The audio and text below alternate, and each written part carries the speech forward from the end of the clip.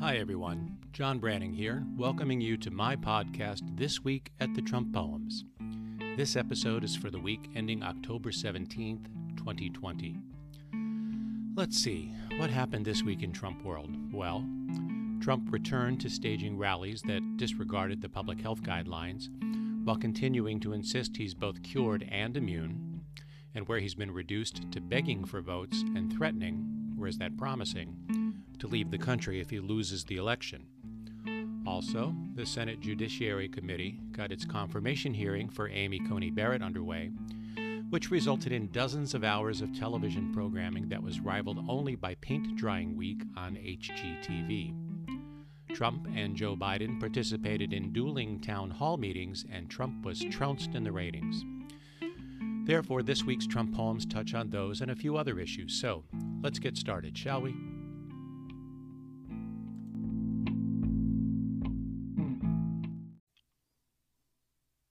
Trump hit the road again and immediately offered to swap spit with his supporters, both female and male.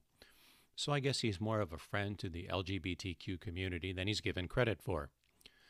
The first poem to share this week about it all is called Relapse in Judgment. My doctor says I pose no risk of transmission. For several days I have now been fever-free. So much for this COVID-19 imposition. I'm back to insisting there's vote thievery. I'll kiss all the guys and the beautiful women, but no need to worry, I'll smooch with no tongue. With bluff and bravado I'm once again brimmin', in front of the large, maskless crowds I'm among. When you are the prez, can't be locked in a basement. You've got to get out and take risks time to time. But now I'm immune and without self-effacement.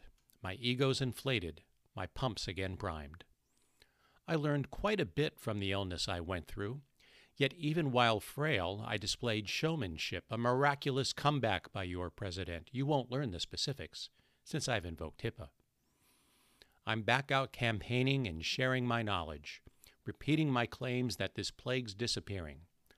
I've got the support of some whites with a college degree. It's the loss of blue collar I'm fearing. There's 3 weeks to go, and I'm back at full stamina. Some are concerned there's a chance that I'll relapse. Yet I claim it's Biden that should be examined, a ridiculous slander. What's Joe's response? He laughed. The polls suggest I am no longer the favorite, but I won't accept that, despite what some murmur.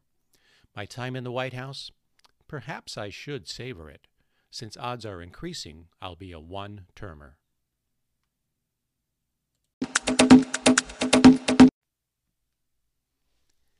Amy Coney Barrett's confirmation hearing got underway, and we learned quite a lot about her.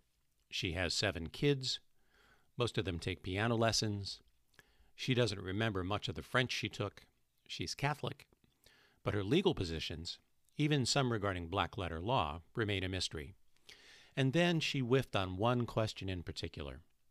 The first verse this week about the hearing is in her voice and is called Foregone Inclusion. I don't plan to tip my hand on any ruling. Hypothetical responses can be grueling. Let's be clear, I have no policy agenda and won't postulate on any referenda. I am adamant in voicing my refusal that from any ruling I'd invoke recusal. An appointment to the court is quite prestigious, but for now, I will sidestep all things litigious.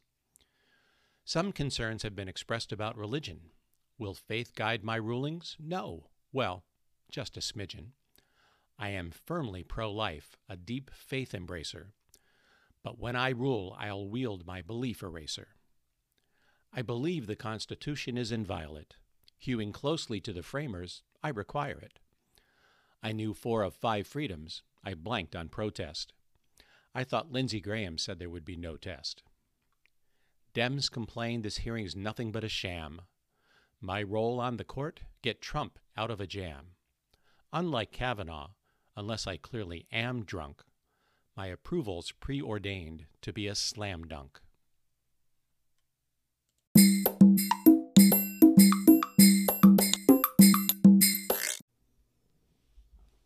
It was rather stunning during the Bennett hearing when her response to that softball question by Senator Ben Sasse, who made some news of his own later in the week when he bravely trashed Trump in a phone call with constituents, with comments that he's terrified to make in public.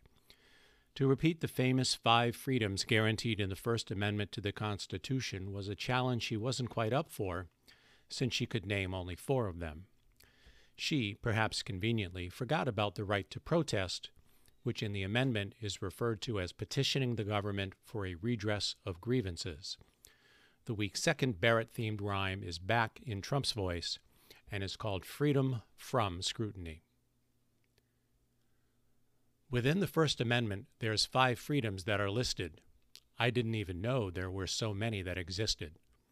There's freedom of assembly, press, religion, speech, one more. But Amy Coney Barrett drew a blank after those 4. The one that she'd forgotten is, of course, redress of grievance. Too bad she wasn't asked to spout our flag's Pledge of Allegiance when Democrats recited they leave this out, under God.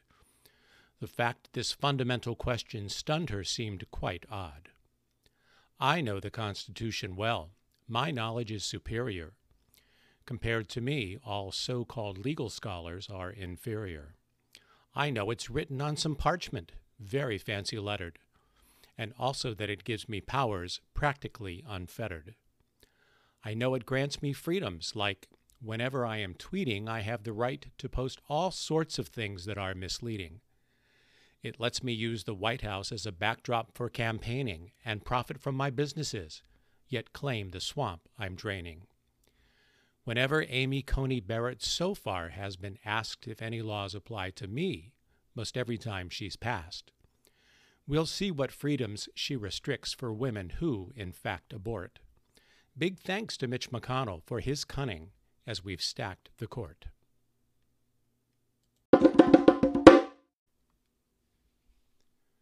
The week of Trump poetry wraps up with an appeal Trump made at another rally after his contentious appearance at that town hall in which he claimed ongoing ignorance about QAnon while being familiar with their alleged stance against pedophilia. To everyone's relief, Trump agrees with that position. At the rally, he pleaded with a subset of women to vote for him, and in this Trump poem, I speculate about some of the reasons why those votes may be hard to come by. This one's called Desperate for Housewives. Why don't you like me, housewives of suburbia? I've offered quite a lot for you to chew upon. Is something that I've said you find disturbing, a reluctance on my part to censure QAnon? Please credit me for saving your damn neighborhood. I took low-income housing off the grid for you. You don't believe my actions serve the greater good? My push for stimulus has hit the skids anew. Perhaps it's the example that I choose to set. When things go wrong, I never take the blame for it. I've gambled with your lives. Looks like I'll lose that bet. And as regards your health, I'm playing games with it. I treat all those who challenge me with disrespect. I mock and ridicule and mispronounce their names. I seem to get my jollies off of this effect, demeaning all of them without an ounce of shame. The polls suggest Joe Biden's going to kick my ass, and so I frantically retweet conspiracies and sink ever more deep into a thick morass and make claims noted for their incoherency. Respond to my appeal, suburban lady friends. The loss of your support I truly am pained by. As you drive around town in your Mercedes-Benz, I hope you won't run over all my campaign signs.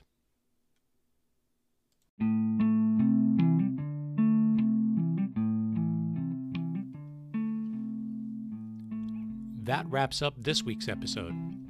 We're down to barely 2 weeks before the election, with the final debate coming up on Thursday, October 22nd.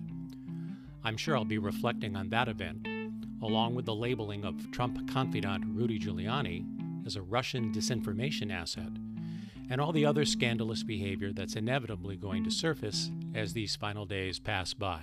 Thanks for tuning in. If you're enjoying the podcast, please share your enthusiasm with others.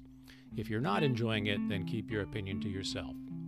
Either way, I'll look forward to having you back with me next week, and in the meantime, I hope you'll stay safe and healthy, even if you're not a fan.